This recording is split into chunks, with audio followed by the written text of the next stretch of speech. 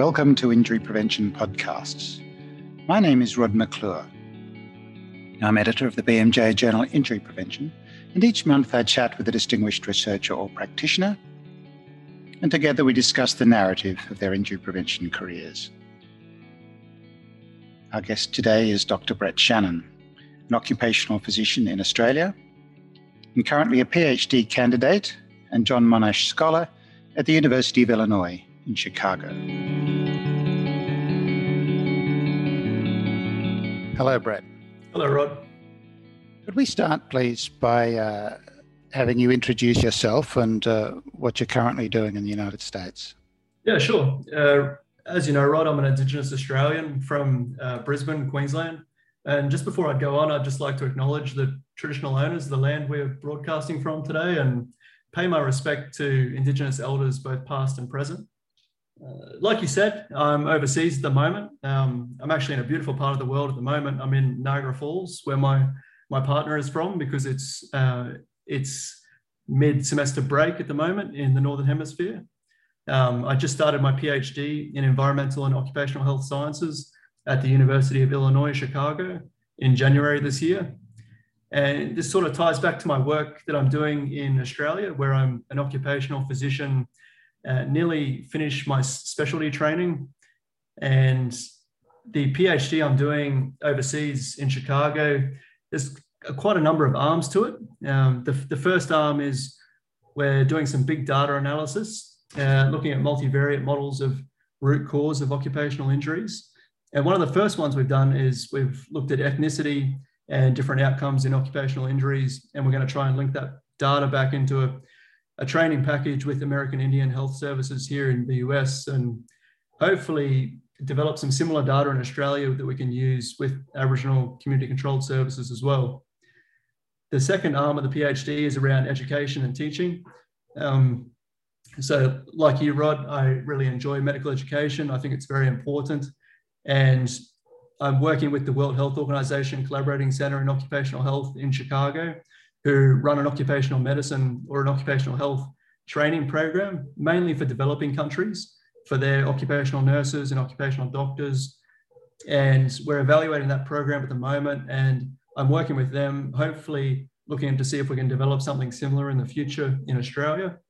And the third arm of the PhD is doing some work with the Black Lung Center for Excellence, which is also based in Chicago and has an established relationship with Australia, working with the Coal Mine Workers Health Scheme in Australia. We're doing a couple of research projects using big data with them as well. Thanks, Brett. You started by introducing yourself as an Aboriginal Australian. Can you explain to us the importance of that, please? For me, it means everything, Rod. It's why I do what I do, and it's why I've done all the study I have to try and improve health outcomes for Indigenous Australians and Indigenous people internationally. My family are from Brisbane. My mum's family are from Stradbroke Island, which is a small island, for those that don't know, just off the coast of Brisbane. And my first job actually as a teenager was working for the Aboriginal Community Controlled Health Services in Brisbane. And one of the first things I had to do was some policy briefings for the Queensland election that year, where I had to use health data and big census data to develop 3-page policy briefings for each politician running in the state election. And that project really enlightened me to the importance of health data, the importance of using data properly to inform policy, and in a way that can be easily read by politicians. And that really led me to further go on and then apply for the Masters of Applied Epidemiology course, and then later medicine at the University of Queensland. And now in the United States. So how did you get to the United States? What was the path there and your decision process? So I really like Australia's system when you finish medical school, how as a junior doctor, you have to try various fields. And I did predominantly emergency medicine and cardiology in my first couple of years as a doctor. And then in 2018, I actually went to Hawaii and did a talk on regional models of care. And then I had to go to Alaska with a contingent from the Institute for Urban Indigenous Health and did a report on their models of care. And I think I came back, Rod, and decided I really wanted to continue to see patients and continue to practice clinically, but I really understood the importance of getting more of a public health context and doing some more public policy work and some research. And I sort of fell into occupational medicine because of a mentor of mine, and it really fit both worlds where I could see patients, but also still do work in a public health context and research. And I also really enjoy injury management as well. So it was really a perfect fit. And you've got some scholarship support to get to the United States for this particular project from a number of sources. Is that right? Yeah, so I did start my occupational medicine training in 2018 and started completing some research and decided I wanted to get some more experience overseas and work with some leaders in this field. I applied and was successful in getting some scholarships. One was the prestigious John Monash Foundation Scholarship in Australia, and the American Australian Association and Roberta Sykes Foundation also provided some grants towards my work. And we're really hoping to look at the surveillance systems in America and Canada in occupational health and see how we can develop and utilize some of the work they're doing in Australia to improve our occupational health surveillance systems and the data we have. There are two things about that that I'd like to ask you about. One is this international comparison process that you're undertaking, how one learns from other systems. And secondly, can you explore the differences between the two countries in terms of occupational injury and how it sits inside the context of medicine and injury research? Yeah, it's a good question, Rod. I think the first hurdle we've had whilst I've been overseas is how do we improve capturing Indigenous status in occupational surveillance data in Australia and improve completeness overall of demographic data in these data sets. At the moment, Indigenous status isn't readily recorded in occupational surveillance data in Australia. And this really makes it difficult to form baseline interventions and evaluate how big of an issue this actually is.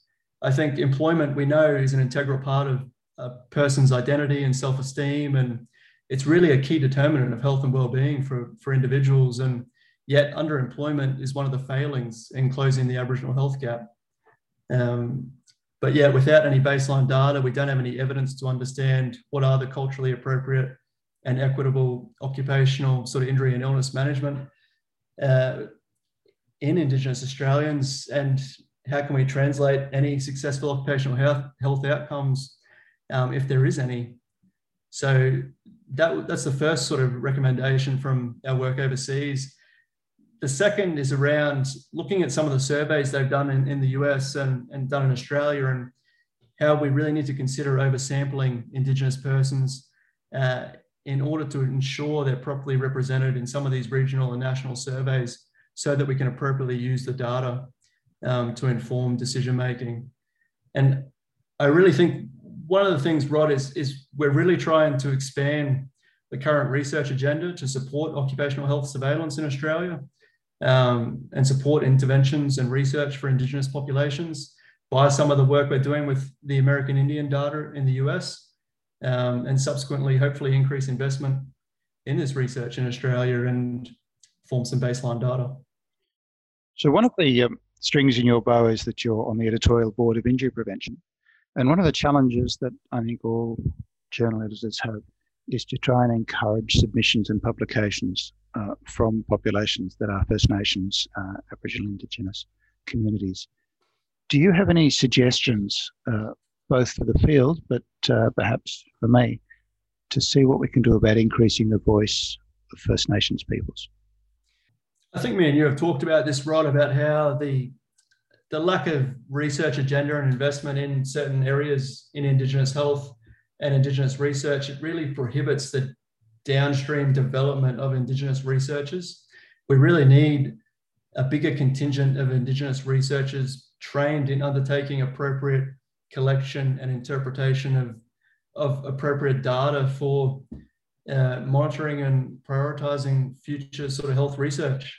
But without those upstream sort of determining the agenda and the investment in Indigenous research, the downstream effects will never take place. And we're seeing some improvements. We're seeing a targeted research agenda now in Australia, but these things will take time, and it will take time, but we really need to make sure we develop the next generation of Indigenous researchers.